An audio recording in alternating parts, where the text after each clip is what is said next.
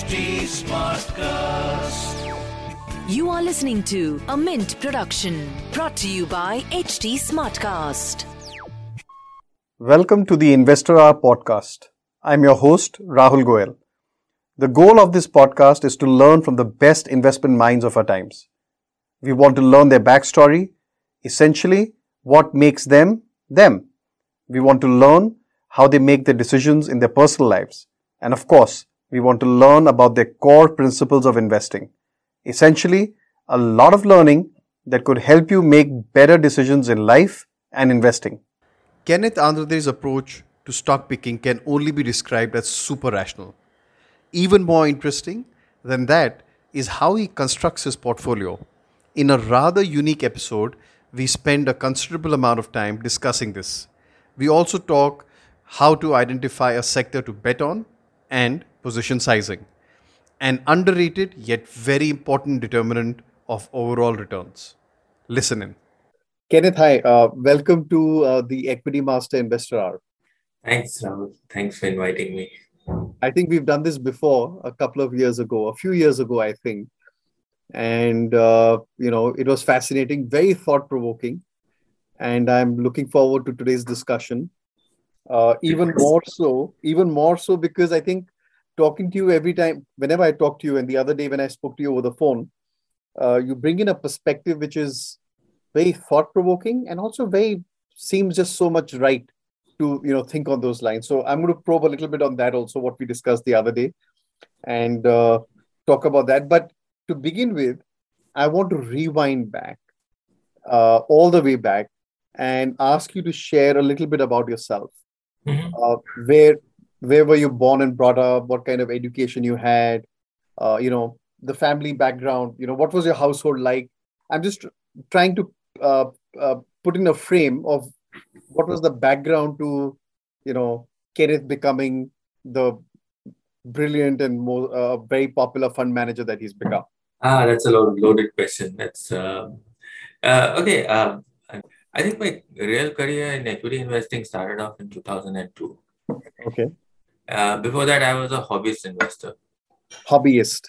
Mm-hmm. Hobbyist investor, right? Mm-hmm. I also did a little bit of financial reporting at the beginning of the entire career. Okay. And that's where I gained. Gained the breadth of the entire marketplace. I mean, there were enough companies in the 90s that never did well.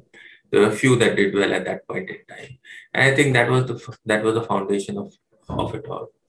I came from a very fairly ordinary middle class background. My dad was in service. My mom's a housemaker. Had a brother and a sister.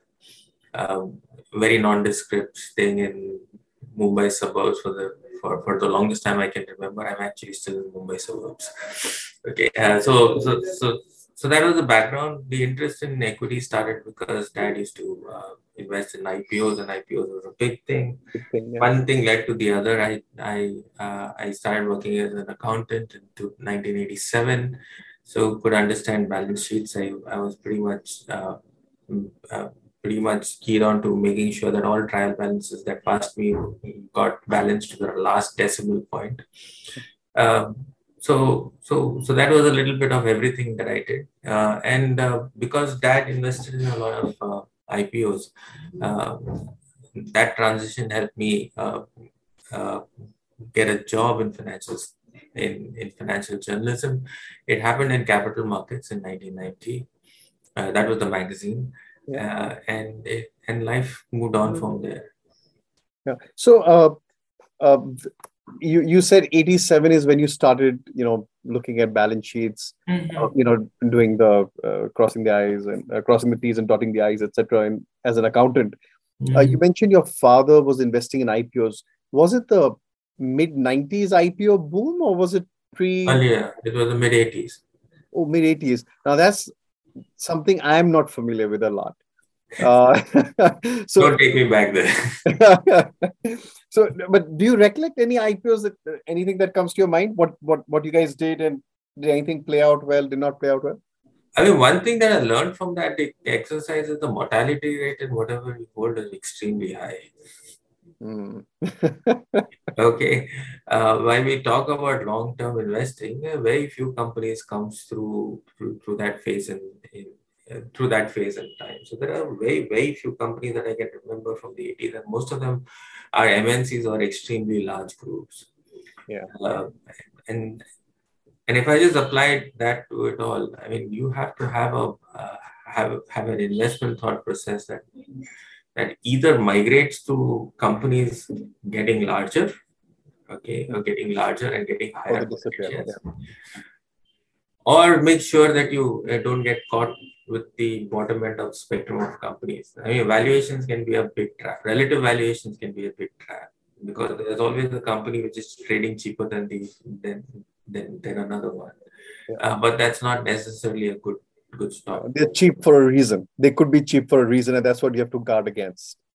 So the 80s and the 90s, we saw two big IPO booms, and I know, and I've seen a lot of businesses out there that came through, and they were collecting, in today's terms, paltry sums of money. But none of them really survived, and none of them really became dominant. I remember the mid-90s IPO boom. Oh, that was crazy.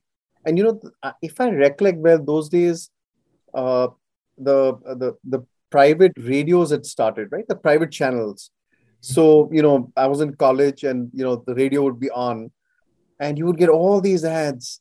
If I think I vaguely recollect SR Oil IPO. I don't know what all IPOs were coming those days. And you're right. I think a lot of them destroyed shareholder value. A lot of it. That was venture capital investing when venture capital investing wasn't there. There was venture capital investing for retail. For retail, yeah. So, tell me, where were you during the Harshad Mehta period? Were you investing? Were you out of the market? Were you just observing? Oh yes, I was investing. I was losing money for sure. Yeah. Hmm. So take us through the 90s, because 90s is a very peculiar period, right?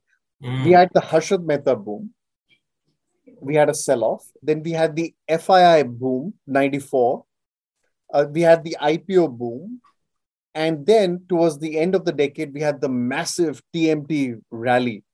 And all, of course, ended with big disasters. Harshad Mehta, the FII sell-off, the IPO boom was, of course, which turned out to be a bust, and the TMT. So tell me, what were you doing in that? Because that seems to have laid a foundation to go into journalism. So did any of that contribute to it and your life experiences in that period? Oh, yes, there was, so unlike what we saw from 2000 to 2020 to 2022, in a better part of the cycle, the market was always going up. Of course, you had those steep falls that come through. Yeah. The 90s markets very rarely went up, and everything you had never went up. Right? And that was my experience in the 90s. So the FI boom was very narrow. It was very mid-capish, so very small-capish companies that were not on your radar that actually did well. The Harshad Mehta rally that was there, I mean, that was a fallout right now of something called a replacement cost theory at that point in time, which was effectively the remnants of the junk bond boom in the US, right? Or the junk bond scandal, junk bond boom, and that was the remnant of that structure that played out. And then it was replaced by the first leg of FI investing in the country, and should I say the institutionalization of equity research as a career. Yep. Okay, and that was a very peculiar period of time because there were these large, big wallet foreign institutional brokerage firms coming in, and some of the salaries at that point in time were unbelievable, but they existed. And that was the foundation of all of that happening at that point in time. And very quickly towards the end of the decade, a lot of them started feeling the heat of it's not a big enough market. There's not enough. That's right. Yeah. And that was also the foundation of the investment banks that come through. Okay, the big IPOs, the big steel IPOs, etc. all came through that period of time, right?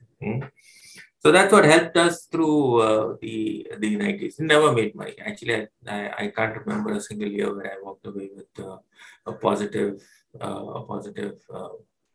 I mean, there must have been a year or two where portfolios were positive, but I can't remember that very distinctly. It wasn't very large. But you were an accountant. You were paying your bills uh, via accounting profession, and this was what you were doing on the side. Yeah, actually, I had already shifted over to mainstream equity research and some elementary fund management. Accounting was more like 87 to 91, 92. Okay. So you got into the market when it was hot. So Yes, yeah. So I also distinctly remember that two industries, one was textiles and second was steel, metals, steel. They accounted for a very significant part of the market capitalization. That's right. And very quickly towards 99, 2000, they all disappeared. Yeah. So those days, if I remember, I did go to the stock exchange, but I think it was not until 94, right? And even then, the old, even though I think the open open trading was ending that time, but you still had the old jobbers, who would wear the traditional Indian dhoti and those clothes and a topi, and they would come, and they would always talk of the price of Tata Steel and Century as benchmarks, right? Yes. And of course, there was Reliance as well. But I remember Tata Steel and Century very clearly, which is, of course, metals and textiles.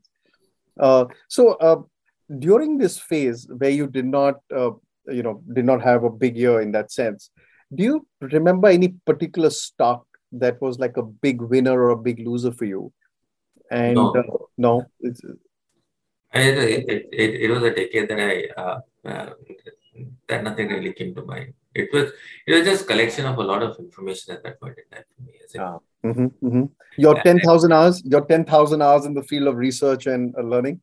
Yes. There was a lot of legwork. There was no internet. There was physical copies, and that also was not really available. You had to sit at the Bombay Stock Exchange to get the results out. Otherwise, you were the last person to know about the results. So it was a very different. It was a very different world, and there was an enormous amount of information arbitrage also. Yeah. You could literally. Yeah, you're right. There's amazing. At some point in time, of course, you moved into journalism. What was the thinking behind that? So around the career was 1987. I was in college. I did a lot of accounting. 1991, I moved to capital market. 1992 to 1993, I spent a lot of time freelancing in journalism. Okay. 1993, I moved to equity research. Did a little bit fund management right up to 2002. Okay, that is almost a decade of equity research, very little fund management. And 2002, I joined the Kotak Asset Management Company. 2005, I joined Standard Chartered Asset Management Company. It got acquired by IDFC. Yeah. And now you're talking to yours truly, entrepreneur. Yeah. So yeah, sorry, I mixed up my years. So you of course entered fund management. Now tell me, what I'm very keen to understand is when you went into fund management. I think those days I was involved in an initiative which was researching mutual funds, right? And we zeroed in on your performance and your stock picking when you were at StanChart, and then it became IDFC. And I'm not sure whether I met you those days, mid 2000s, or my colleagues met you. I just slips my mind. But how was that? How was the transition? I don't think most people understand how do you graduate from someone who's researching stocks to becoming a fund management. Talk to us about what it takes to make that shift, both from a skill perspective and also a mindset perspective. So it's a self-learning process. At least for me, it was a self-learning process. And I think the big shift, I was very lucky. The first fund I got to manage was a fund called an MNC fund. Okay. Right. Now, the Kotak MNC fund, right? Yeah. Okay. Yeah, the Kotak MNC fund, and not too many people knew, but if I looked at my universe in those days in 2002-3, the universe was 51 companies. Wow. Okay. Okay, and if you had to, and today if I had to identify my style of investing, is that you put into a box, okay, and you got to optimize it. So you're not given a choice. So when I say I was very fortunate to be in that, out of 51 companies I was running, I mean, we were having about 15 companies. So it came very easily to me how to size a position. Okay. And when I say it came very easily, is that you had no choice. Okay. And which is why till date I don't see the need to have more than 30 companies on my portfolio. I prefer to have them at 20. And that's diversification as far as I'm concerned. So today, even if it's $1 billion product or hopefully a $2 billion product someday, I would still like to optimize that box out there. So 20 companies, 20 businesses. So going backwards and coming on, how did I make a transition? I guess I was one of the fortunate few to get a product which not too many people uh, get to optimize. But that helps you think in terms of sectors. It helps you think in terms of picking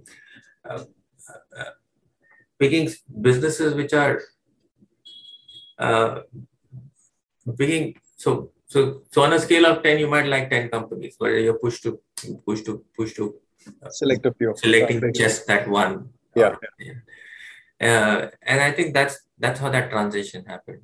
So moving from equity research to funds management, I don't think I struggled too much, and also because it's the character of the product that was given to me to manage. So I'm very comfortable holding 10% of my portfolio in one particular. Yeah. So you mentioned the word position sizing, and so this is one thing I think it's come up in the investor hour earlier as well in our other discussions. I think a lot of people underestimate the importance of position sizing. You may get a great stock, but if you don't allocate well, you got a problem. You may get a pathetic stock and you may allocate a lot. So like we tend to say in our writings at Equity Master as well, that at a much larger level, in the long term, asset allocation will probably have a disproportionate impact on your overall wealth. Similarly, in a portfolio, position sizing is very important. Yes. So talk to us a little bit about position sizing. How should one go? How do you go about it? Are there any learnings? And also when you say with conviction that even if you had $1 billion or $2 billion fund and you could have 10% in a stock, where does that conviction come from? So convictions are never built overnight, right? And I think the simplest way now we start off is like go equal weight. You got a portfolio to manage. You got 20 companies. I don't put my conviction on one particular company. Says no, this is the thing that's going to. Okay, so 20 companies, 4.5%. You got your 100% invested. Right, year 3 after putting that together, the differential between the top 10 and the bottom 10 starts showing up. And when some of those companies go up to about 10% of the portfolio, it pushes you to, then it pushes you to think whether I should take money off the table or I'm happy to hold that on. And I think that's where conviction starts playing out. So the first is the first leg of putting a portfolio together is pick up 20 companies with almost the same characteristics, financial characteristics, valuation characteristics, and put it together. Like a basket. You have a basket approach, but then you let your winners run, and that's what they become a larger portion of your portfolio. That's right. But when putting it together, the prerequisite of all of this, and this is also comes to something called an investment style. The prerequisite is there shouldn't be a style drift in the way you pick stocks. Okay, there are certain parameters that you like. You like to fit a stock with valuations. If you like to fit a stock with growth, you pick your choice and pick your investment style. But make sure that all those 20 companies that you build represent the same style that you bought the first company with. Got it. Okay. Now, why do you do something like that? So I've been at it for the last 20 years, probably more, in terms of putting portfolios together. And to a very large extent, subconsciously, you know what has worked for you, and subconsciously, you know what has not worked for you. Okay, and I can quantify that also. So that subconsciousness, you can quantify how it comes into numbers. So the reason why you put that all together, 20 companies, the same parameters, different industries. Okay. Okay, because every industry has got a different cycle, and then your portfolio starts emerging. Okay, some industries struggle, and some industries actually do well. Okay, but that 4.5% positioning that you do starts increasing to 10%, and some of the companies that belong to industries that are struggling continue to be where they are, so they're completely outshadowed by the others, and that's where we come. That's how I've been able, and that's how experience has brought my portfolio to where it is. So your position sizing is effectively a result and not a starting point. It's not a starting point. That's a very, very interesting approach. The other day for our podcast, we were speaking to Alok Jain, who's a momentum stock picker, and he does the same thing. He said, "I just pick a basket." But he's of course looking at it from a different parameter as against yours. He's very clear. I look at basket. I don't worry about individuals to begin with. I have a basket, Yes. and I expect the basket overall to do well. Perfect. And we're talking again 1 week later, and we're talking about the same thing. Yes. Because I have to push probability of being right. I am not getting into the game of being certainly right. Interesting. Because the point you're trying to make is, if at the beginning you're picking the stock as well as you're deciding the allocation, you're making more than one bet at the same time, and that doesn't work in favor of your probabilities, I guess. Yes. It lowers your probability of success. Yes. That's something that one can learn from, as our viewers can learn from, and then automatically over time you would have a portfolio with weightages which reflect what it should be. The winners having more of your portfolio, and the losers having, not the losers, the relatively underperformers having lower things. But then that also brings me to the second step of portfolio. 3 years or 4 years later, I mean, there are some that exit the portfolio. That's right. Yeah. Okay. But it's more critical on how do you scale up your bottom end of the portfolio. So there's one company. So if there's a business that consistently does well, okay, but profit pool in the industry is not increasing. Okay, but it dominates the profitability of the industry. The problem is not of the company, the problem is of the industry. So no matter how well it does, it'll always be hit by the upper bar. Yes. But every industry is cyclical in nature. So you have to continue to resize that part of the portfolio, or that company back. Interesting. Okay. So because what do we tend to do? We tend to buy the same parameter, irrespective of the industry. Same parameter. And if that parameter continues to remain as efficient as it was when the day we bought it, on a small allocation, I'll reset that allocation. Okay. So, we need to talk a little bit more about this, because it's a little technical, but and I think we should talk about it because this is something people can imbibe and learn from. So, when you are talking of dealing with the bottom part of your portfolio, let's say 4 years down the line, it reminds me of two things. And tell me whether I'm right or wrong. The first thing, it reminds me of Jack Welch. And in the context that if you want the company to do well, you deal with the bottom part of your employees. And if you just keep working at that, over time, you'll just have a better employee pool and the company will do better. So you're trying to deal with that, right? The other thing it reminds me is that you don't want to lose money. So you get rid of the stocks which haven't delivered and have a potential, I guess. It goes by the theory of, if something is not working for a reason. And maybe maybe you don't know something the market knows. So you're willing to exit those. So you're basically left with only the winners over time. And naturally, there's momentum in your favor to succeed because you got winners in your portfolio. Yeah, broadly on those lines? Broadly on those lines. But on the exits, I'm willing to nurse my losers also, as long as I have a reasonable insight on what's going wrong. Yeah.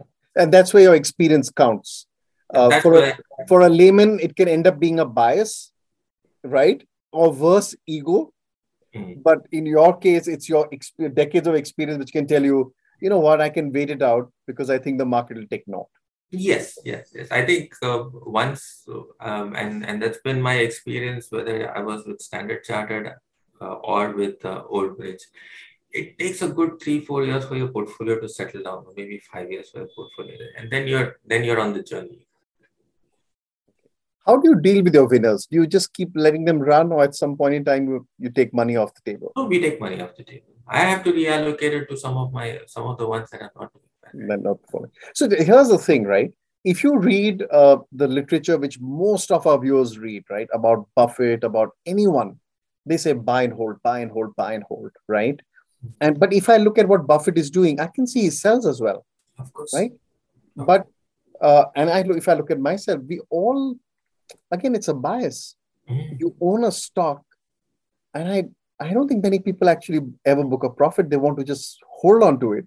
And, just as the reason they don't want to exit a loss-making position because it's painful to book a loss.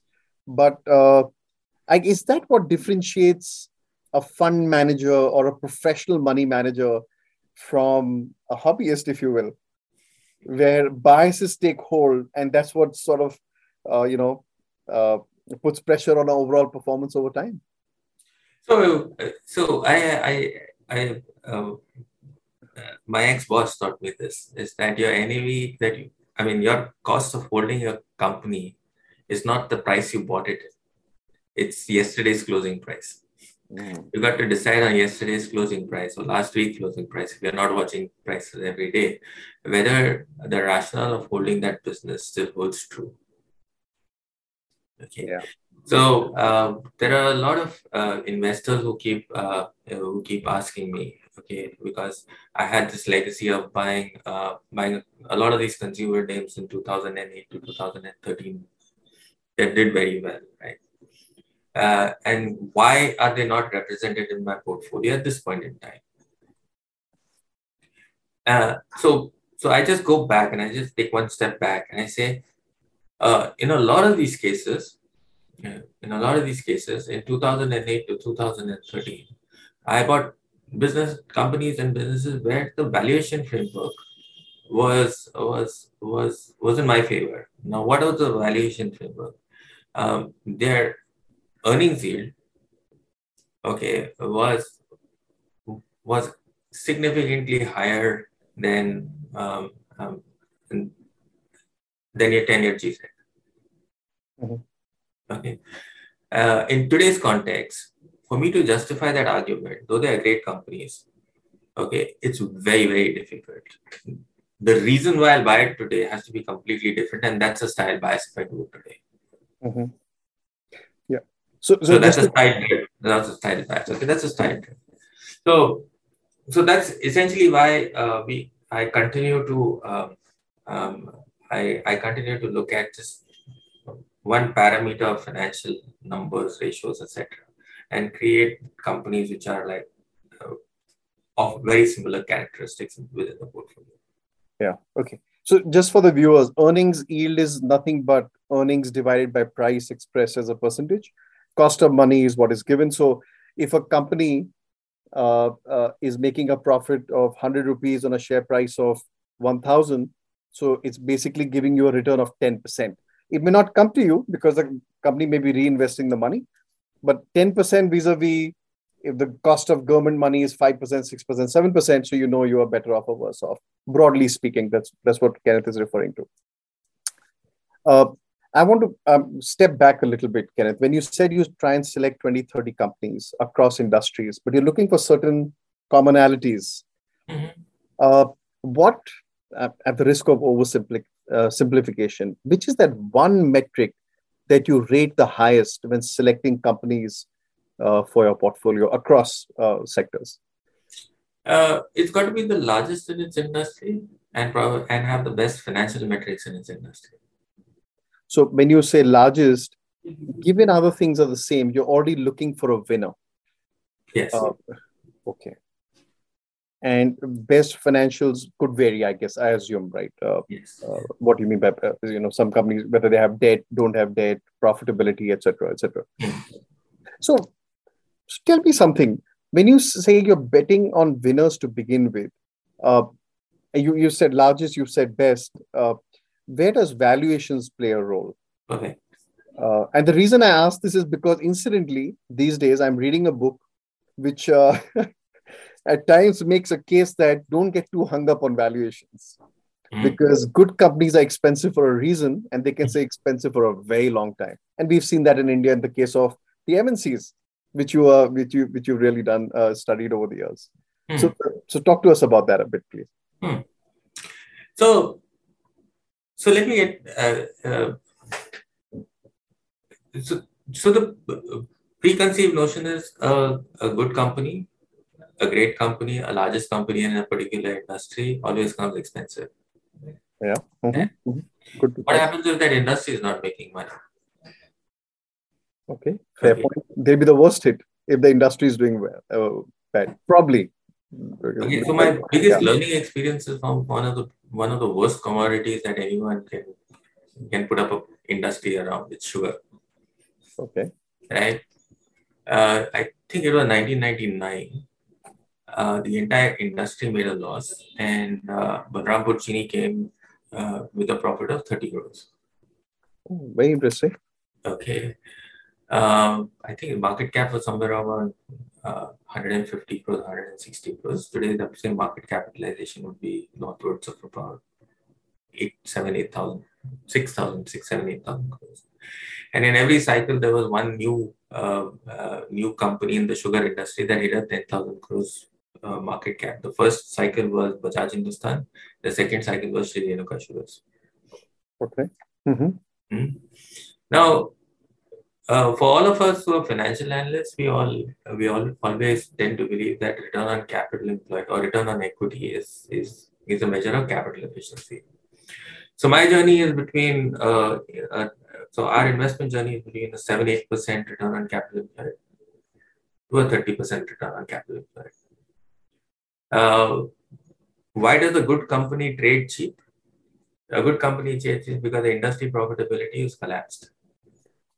Okay, which takes me back to the point. It's become a business which is the largest in its category, where he's having the lowest margins in this business, irrespective of where the valuation stands. When the cycle changes, you're back to 15-16% margin, and there'll be a big beneficiary when the cycle turns around. That's the point. All we do. So we don't wait for return on for capital efficiencies to show up before we step into the business. We like to be large shareholders of a category wherein you've got very depressed valuations, but a very valuable asset base. Okay. You go back to a very efficient business right through the last 20 years, which is Coromandel Fertilizers, right? Every down cycle, he got higher market share. End of story. Okay, you go back to Chambal Fertilizers. I mean, this is a fertilizer business. There's not, and why I talk about fertilizer business, there's no investment in the business because the private sector is shunned it. You're operating in one of the most inefficient industries ever.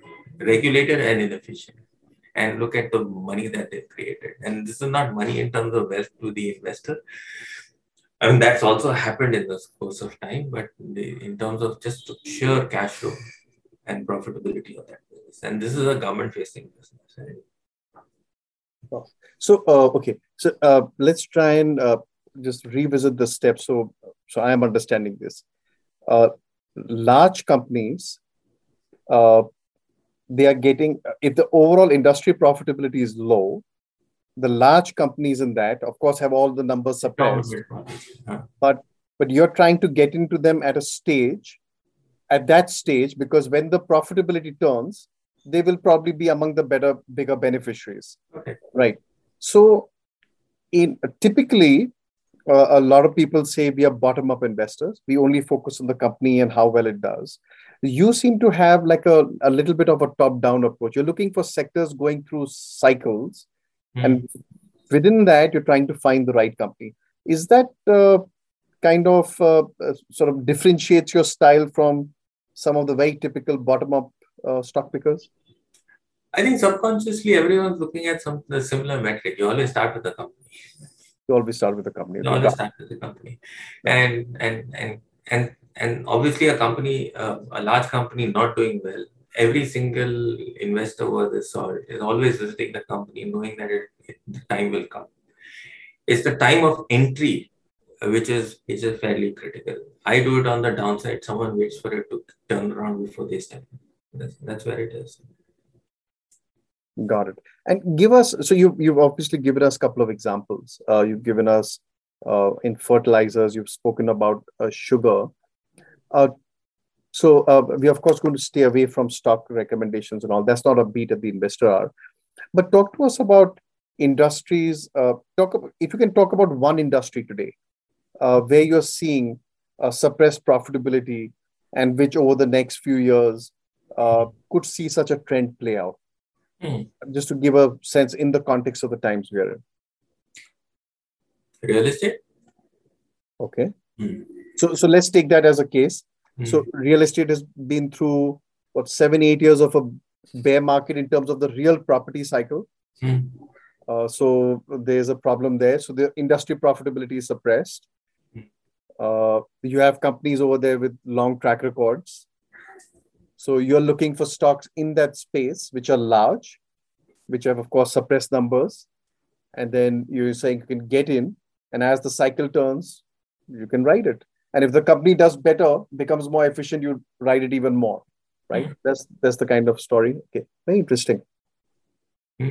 So if you go back to 2008, everyone was wanting to do real estate, right? DLF That's correct. Almost the largest stock. 2000 from DLF hasn't revisited its all-time highs. I don't think it's going to revisit in a long time, right? Wasn't it like a 90% fall from the peak, right? Some Shobha is trading still around its IPO price in 2007. Oh wow! Oh, okay. And all the other guys around that space, I mean, you name all those numbers that were there, they're all decimated. They're all gone. Wow. So different industries have different cycles, right? Yeah. So at any point in time, so when you're constructing your portfolio, you're tracking all these trends, and whenever you see the trend, you make switches and sort of get them into your portfolio, right? That's all. Yes, it's not like I wouldn't say it's as simplistic as this. So we are alive to a lot of things happening around us. More importantly is where the quality of balance sheet of a lot of companies are improving. Quality of a balance sheet improves. There's low growth in the industry. Those things we love. Yeah. So to put it financially, we all calculate return on equity or return on capital employed. In this case, return on capital employed. Right? So return on capital employed has got two variables: the numerator and the denominator. Okay, capital employed, and the top line is PBIT. Right? A lot of investors tend to project the numerator. Okay, but the efficiency is in the denominator. So if you're a bottoms-up investor, you have to consistently keep looking at how fast I'm shrinking my numerator for the same, how fast I'm shrinking my denominator for the same numerator. That will have a big impact on the returns. Yes. More efficient. So we are not macro investors. My single metric is how much can a management squeeze its denominator, right? In an environment which is declining, or in an environment which is static. Okay. Now, when the largest company in that industry is doing that, and still keeping its head above water, I mean, the industry itself is not adding capacity. Right? So the macro offshoot of that is that if an industry is not adding capacity, someday the pricing power will come back. And then the focus will come on the numerator. Got it. But there's no point in having a focus on numerator if your denominator is like a balloon. Got it. Interesting. So a lot of people talk about buying into capital efficient businesses. And that's why a lot of these FMCG stocks, uh, are looked at in those lines. But what you're saying is a little different. You're talking about businesses which could be capital intensive, but at the same time, they're managing the base, when you're talking about ROC. And even in bad times, they're able to manage that or reduce that by, repaying debt, buying back their shares, whatever it takes. And in a down cycle, you're just about managing your ROC. But when it turns around on the small capital base, when the EBIT sort of jumps, earnings before interest and tax jumps, that's when you see the big expansion of return, and that's when you make your money. Exactly. So capital intensive industries are usually linked to inflation. And if it's an inflationary trend, anyone with an asset side will make disproportionate amount of return on equity or return on capital employed. Inflation, because it feeds into their prices, but not in their sort of the asset base, which is already sort of sunk in costs. So any new capacity coming in is coming in at a disadvantage. And much higher. So the new capacity is coming at a higher cost. That's what you mean? Yes. So they have a natural advantage over that. Yes. And in a consumer business, and since you've addressed the consumer part of the business, or FMCG businesses, all the FMCG businesses take their capex through their P&L. Okay, which is basically the big chunk of advertising and marketing spends. Got it. Okay. And just to highlight the fact that these were companies that were very capital efficient even from 2000 to 2009. But they were very subpar in terms of return. Yeah. So if you just draw the graph of Hindustan Lever from the top of the tech boom to the top of the 2008, it was flat. Exactly. Yeah. Exactly. It was flat. It gave you no return, but it didn't lose its efficiency. What happened during that period of time is all the smaller businesses. So he was going through a rough period of time, and all the smaller businesses who could not invest in their business, which goes through the all sold off or got so consolidated. There's no, or at least in my experience, there's no such thing as structurality of a business. Every business goes through a cyclical phase, and which is why the emphasis, whether it is an FMCG business or whether it is a commodity business, stick with the large ones. Got it. If you think they've done extremely well, move to another industry, but move to a large company. Do not moving on a relative valuation on a large portfolio is a trap. Got it. Okay. Moving on. You spoke about quality balance sheet. Now, this can mean many things to many people, right? What is a quality balance sheet from your perspective? What do you look for in a balance sheet to say, this is strong or this is weak? Its ability to handle multiple cycles. It's as simple as that. How do you measure it? You're financially disciplined. Mm-hmm. Okay, and it all comes down to that. What is financially disciplined? Make sure that you do not capture too much of debt at the trough of the cycle or at the peak of the cycle. At the peak, yeah. Mm-hmm. Okay, at the trough of the cycle, a lot of investors try to say that let's pick up a company with the largest amount of debt. We'll play the financial leverage. Okay, I've gotten multiple requests for creating products like this. But remember, financial leverage plays up on the upside of the cycle. I create new capacity and run with that capacity. I do not sit with debt at the bottom of the cycle and hoping I come to the top. Yeah. If I go down with debt, believe me, the management psychology is not to expand or not to grow. It's just to pay back debt. That's it. And that's not how you make large amounts of capital money. Got it. So it's got a lot to do with whether they can. A quality balance sheet is basically what you're saying is something that can pull you through a slowdown or a cyclical slowdown in an industry, and you come out on the other side. And if you come out, you already won half the battle because a lot of your competitors are gone, they're weakened, they're overloaded with debt and all that jazz. Okay. So we've discussed position sizing. We've discussed cycles in industries, how to pick the stocks. What else according to you goes into this cauldron, if you will, of trying to create a solid portfolio? Hmm. Um, don't be a slave to the index. Okay. Uh-huh. Okay, I think a lot of and if tech was 55% of the index in 2000, you know what it got to do. Mhm. If commoditized businesses and capex was 45% of the index in 2008, you know where you are. And in the same metric, if there's a consumer economy and a financial economy, which is 60% of the indexes, or was for 60%, no, it doesn't mean that the last 5 years of great performance looks great on the other side. Always challenge, challenge, uh, uh, uh, challenge your assumptions. Mm-hmm. And I think that's where I see way too much of consensus trying to map yourself around a uh, particular industry just because it's got a large weight of Yeah. index. And And that's yet, because people don't want to be wrong. Like they can always blame the index. So because if you go away from the index, you're sticking your neck out and saying, hey, you know what?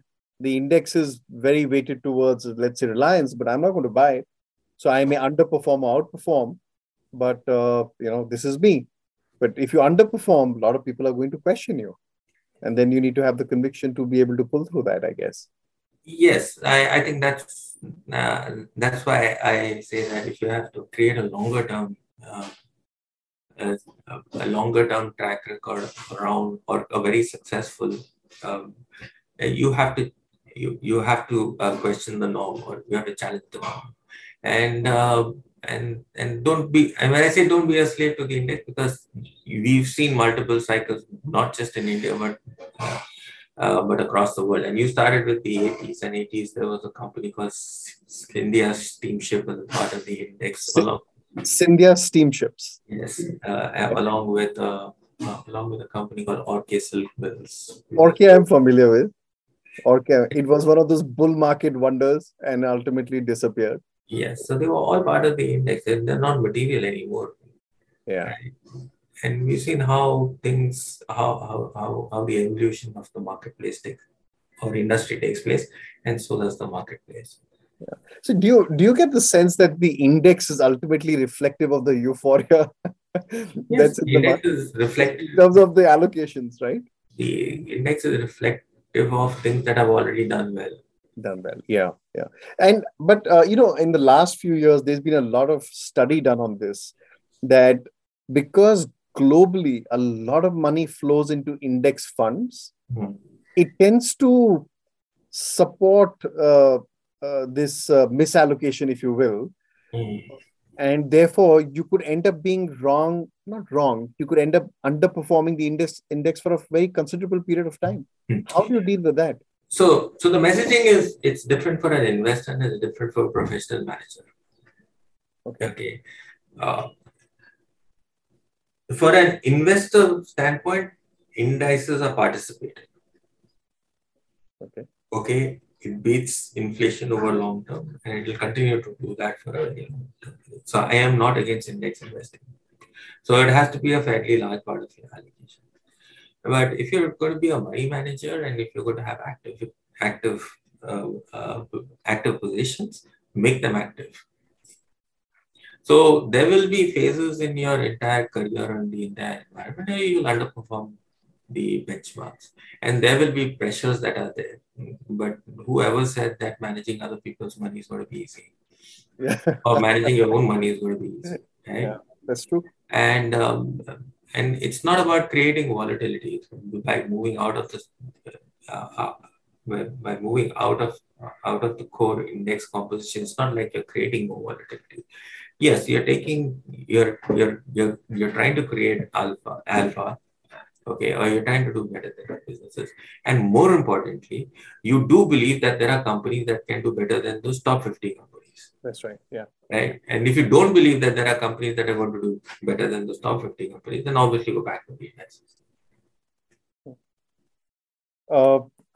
You mentioned about, managing money, even for an investor, for an individual is not that easy, right? So we'll talk about that because I want to talk to you as an individual as well. But first, let's wrap up the professional side.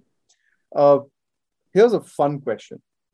When you look at industries, and you've been doing it for decades, tell us the most like a niche industry that you came across that really caught your imagination, like something which we would not think in the normal course of the day or research. Well, 2007, I had a gentleman who walked into office and he walked in and he said, I just got half an hour, but because I have half an hour, I'm coming to make a pitch of this company to you, because we are having an IPO.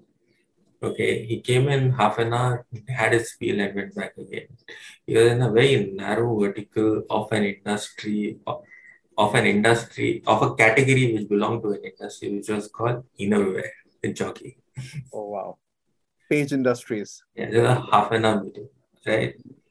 And that was one. And second is that on day of listing, not too many people know this, but it was down 15%. Oh, wow. I didn't know that. I was not aware of that. And I think even fewer people know this, that probably in 2002, and the reason why he raised money, he was over-leveraged. If I'm not mistaken, he also had a bad credit rating, terrible credit rating.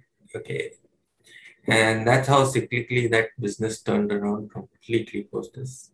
Wow. So what I did in Standard Chartered or IDFC was not very different. Okay, again,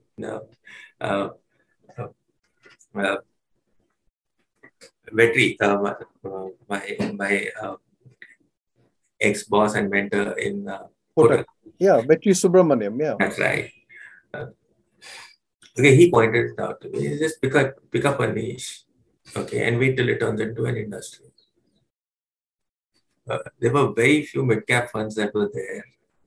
Okay, and the two that did well from the late 90s to the mid 2000s were actually having their own cyclical problems of performance and size. And what I did was no rocket science, because it was basically an industry with no competitive intensity. And we went on at least till 2010, 11, we were amongst the largest in the mid-cap space. And post that category became the largest. It became bigger than large cap. Interesting. So, this point you make, look for a niche and wait for it to turn into an industry. I'm going to talk about this right now. But about Vetri, if I recollect well, he used to manage a fund called K30. Mm-hmm. And I remember it doing very well. So is that where you got your 20-30 stocks kind of mentoring, yes, if you will? Yes, I think I was given the MNC fund when he was around. Okay. Yeah. So we were all in that basket. There was a tech fund which was also running about 10 companies. There was an MNC fund which was running 16, 17 companies, and there was Kotak 30 which was running 30. So you had all your grooming phase, initial phase in tight portfolios, and that works for you. Yeah, optimize the box. Optimize the box. Wonderful. Okay, now talk to us more about look for niches and see them go through becoming an industry, right? And ride that whole process. We spoke of innerwear. Any more stories come to mind from the past where you saw this happen? Balakrishna Industries. Tires. Off-road tires. Off-road tires. By the way, both Page and Balakrishna are Equity Master recommendations also. I should disclose over here. They bought them like 10, 12 years ago in their portfolios, in their recommendation services, sorry. Even I guess footwear. Even footwear, I think, it was all unorganized and very few players were there. Are you seeing any niches now that you find interesting and have a potential to become large in the next 5, 10, 15 years? They come through. I don't say there's nothing available out there. I think, I don't know how it will play out, but the most underinvested in industry in the entire world is agriculture. Yeah. The only investment that has gone into agriculture has been subsidy across the world. So there has been a very inefficient allocation to productivity in that industry. I don't know how it's going to change, but I'm definitely sure that over the next couple of years, there will be significant investment and return in businesses out there. So I guess in agriculture, if let's talk about agriculture a little more. That if you had to make a call on agriculture, you would also have to effectively make a call on the politics of the day, because it's so intertwined, right? And maybe that's why it's in the state it is across the world. For some reason, agriculture and politics are very deep. I mean, it could be because of food, right? Ultimately, it goes on every table, and that's what controls inflation costs, and that has impact on your future prospects as a politician. Hmm. So I wouldn't debate any of that. There are enough negatives not to hold this business. But I just come from a perspective that there are very few people who want to invest in that industry in the first place. Oh, yeah. That in itself is a reason to look at it, right? Okay, so I wouldn't even know how contextually to say how it will play out, because frankly, I didn't even expect an innovative company to trade at 40,000 crores of market capitalization from 350 crores of market capitalization, right? Mm-hmm. So it pulled up, it made that industry mainstream. And then you had a footwear company who also trades at about 15,000-20,000 crores of market cap, and it came from nothing. And in agriculture, is there any you include the whole bucket, be it fertilizer, chemicals, etc., the whole Yes, whole thing? yeah. There's a lot of things that goes into that industry. Yeah. Okay. So let's move on from stock portfolios. I think we've discussed that at length, and I think the readers are going to have quite a bit to chew on when they're looking at their portfolios after watching this video. Asset allocation. And I'm talking about Kenneth as a person when he's looking at asset allocation. What are your thoughts? How do you think about allocating money when you're looking at your overall wealth?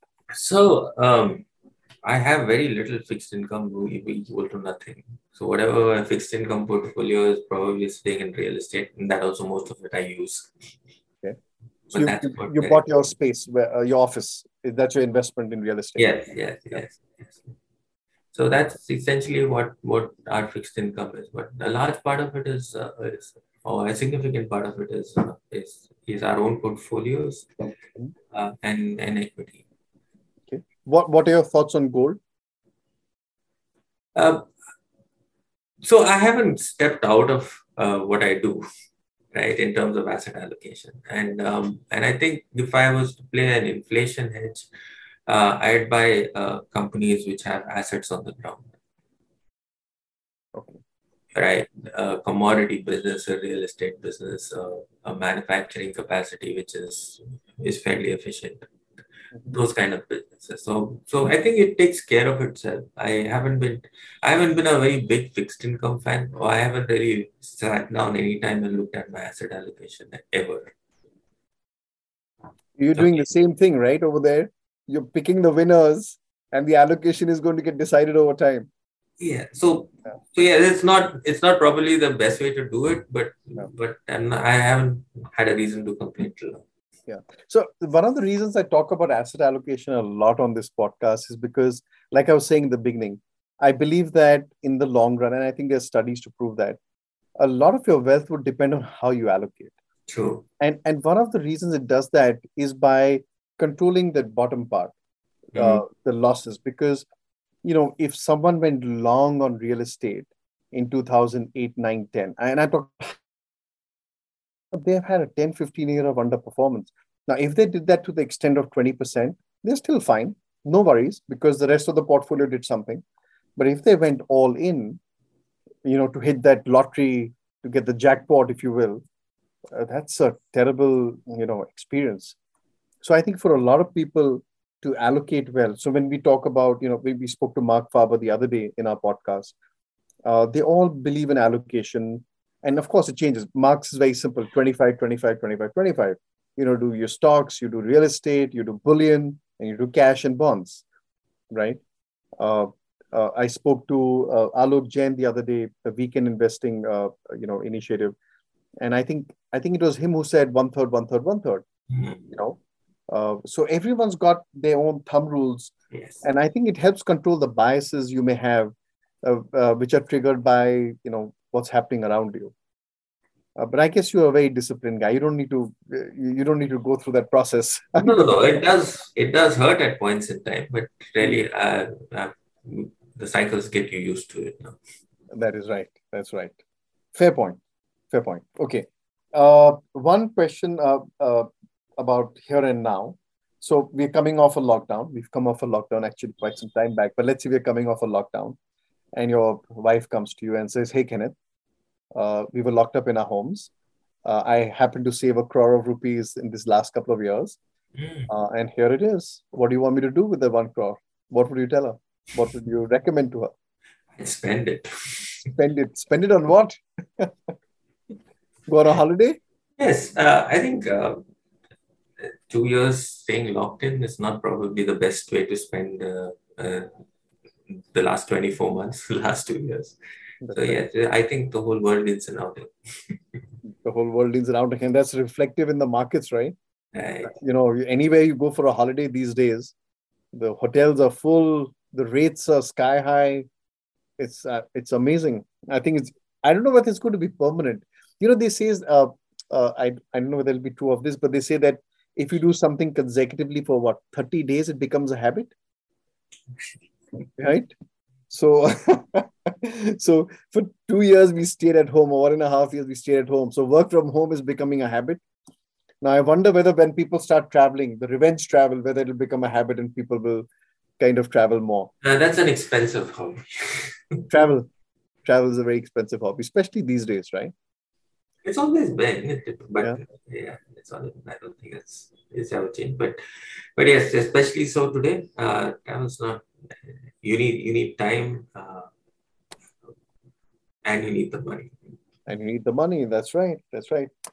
Okay. What are you reading these days? Okay.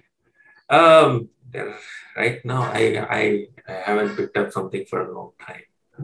So I can't say I'm reading anything at this point. You're probably reading like dozens of annual reports as they trickle in for this year. The annual reports are part of the assignment that I'm always happy to take on, and that's normal. But any particular annual report that you would advise people to read, just for the learning process, how a good balance sheet looks like? Actually, the last 2 years, if you can pick up any of the commodity balance sheets, especially the steel balance sheets, it'll show you as to how it'll show you how much cash flows are important to any business cycle. Okay. You said steel. Let me. So just I heard you right. Steel. Okay. Yeah. I think if you pick up those, it'll give you a fabulous transition of how a business cycle works. And you don't have to look at it for 10 years. You pick up 2010, 11, and you pick up 2020, 22, 21, 22. It'll give you a fabulous convert. You get a whole picture of the entire cycle. Any particular, I'm going deeper because you read annual reports a lot, I assume. Any management that you see really gives a very nice articulation of business, industry, economy that people should read to just get a nice perspective on what's happening? So it goes back again. I mean, obviously, the larger companies have a better perspective of what's happening in and around their environment, right? So if you pick up the largest FMCG companies' books, okay, you get a full overview of what's happening with the economy and just going granularly down to bits and pieces of how that industry is transitioning. Right? If you and I've been there and take a look at the financial statistics of the world's largest steel company, which is ArcelorMittal, has been fabulous. Sorry, can you repeat that, please? ArcelorMittal. ArcelorMittal, okay. Sorry. Okay, the financial transition of that business is fabulous. And it'll also give you an insight, okay, and his annual report also gives you an insight as to how the business is transitioning in line with how climatic changes are, how the world's largest polluting industry is transitioning in line with norms which are changing. With norms which are changing. It'll also give you a sense of where the next couple of rounds of transition or next couple of rounds of wealth, Yeah. capital is going to get invested. Yeah. So you mentioned steel. So if I may just share, I was reading about steel the other day, and they said, do they call it green steel or they don't? I'm not sure about whether they call it green steel or not. And they spoke about how these companies are starting to try two things, right? One is how they, of course, how they burn gas or no gas and use hydrogen, etc., etc. The other was the carbon capture thing. Yes. Are you, so since you mentioned, since we talk about this, how critical is ESG when you are looking at stock selection? Do you think it'll have a material impact on performance in the years to come? Yes. You think so? So I must say that it's not really top of the priority for people sitting in this part of the world, including myself. And that's because the money that is coming to you is not money that is being invested. The investor is not asking for it to be a factor. Like in the US and all the pension funds say, you have to comply with all those things. So we don't invest in, so I can say this much, that you don't invest in a company or in a business deliberately wanting to capitalize on flouting in future environmental norms, or have an arbitrage on environmental norms based out of India compared to the rest of the world. We don't do that. So we're fairly, I mean, you might want to call it conscious. We might want to call it conscious, but we're fairly conscious over that, right? So we got very few companies that, or virtually non-existent companies as far as the chemical business is concerned. Okay, we used to hold just one company, and they also had a reasonably state-of-the-art plant. So when talking about this, yes, it's going to be a fairly important topic as we go down into the next 3, 4, 5 years. Very interesting. I think the problem is more nearer than we think it is. Yeah, I think Aswath Damodaran said that he doesn't care for it much because, I hope I'm not misquoting him, but he said he doesn't care for it because in all his study, he did not find anything, whether it was really ESG making an impact in some sense or the other. A lot of the a lot of these ESG indices have tech stocks, which anyways would not have had, like a ESG saving, a net saving. On the flip side, and I'm sure you've read this, I think Terry Smith recently wrote a letter in which he castigated one of his holding companies, PayPal, I think. And he said that, quit focusing on all this stuff and get down to business. Get your business right and be a good corporate citizen. And don't let that precede business. So I guess it's going to be a tug of war in the next few years. So you need cash flows to be compliant, right? So you can't just focus on compliance and lose sight of your cash or lose sight of being competitive. That's right. It has to go kind of hand in hand now. Yes, it has to be. You have to invest with existing cash flows. And I would think before we get fully compliant with new energy norms, which are non-polluting, we will pollute more before we get completely compliant. It's a cycle which will be very material intensive, and to produce all that material, there's no simple solution, and it's going to be green. Yeah, I hear you. Okay, Kenneth, my final question to you. I'm looking for what someone like you, who's been around for over 30 years, managing money, tracking the markets, managing money, writing about the markets, etc., etc.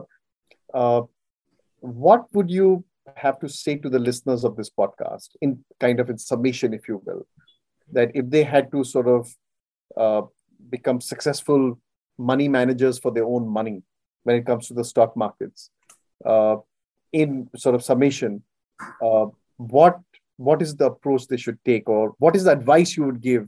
What is it that they should avoid, the pitfalls, if you will? I guess a lot of investors, or I should say, there's just one sentence. I wrap it up in just one sentence. Just stay the course. Okay. Okay, just do what you do and just stay the course. And don't experiment too much. Just continue to do what has worked for you, because we always have one stock that has worked for us. Go back to that one company, one stock, one fund, and figure out what has worked for us and make that a habit. Keep repeating the same process again and again and again till it becomes a habit. Because after a particular point in time, you just stop making mistakes. So investing is not about all your successes. It's how much less mistakes you make. Mistakes you make. Yeah. I think that's one of the underlying themes of what we've discussed today, actually. Okay, yeah. So if you stop making mistakes, your strike rates will be extremely high. But to get to that point, you have to stay the course. Very interesting. On that note, which is a very, very thought-provoking note, and if I may add, it reminds us of it reminds us of rule number 1 of Mr. Buffett. Don't lose money, and don't forget rule number 1. On that very simple but yet very powerful note, I would like to thank you for taking an hour out and talking to us at the Investor Hour. And thank you very much for all the wisdom you've shared today on how to build a portfolio and how to go about looking at cycles and picking stocks. Thank you, Rahul. It was a pleasure talking to you. Okay. Wonderful. Thank you. Thank you, Ken. And all the best. Thank you. Thank you for listening to the Investor Hour. I'm very excited to hear what you have to say about this episode or the podcast in general. Be sure to write to me at info@equitymaster.com. That's info@equitymaster.com. Thank you once again, and see you at the next edition of the Investor Hour. This was a Mint production brought to you by HT Smartcast. HT Smartcast.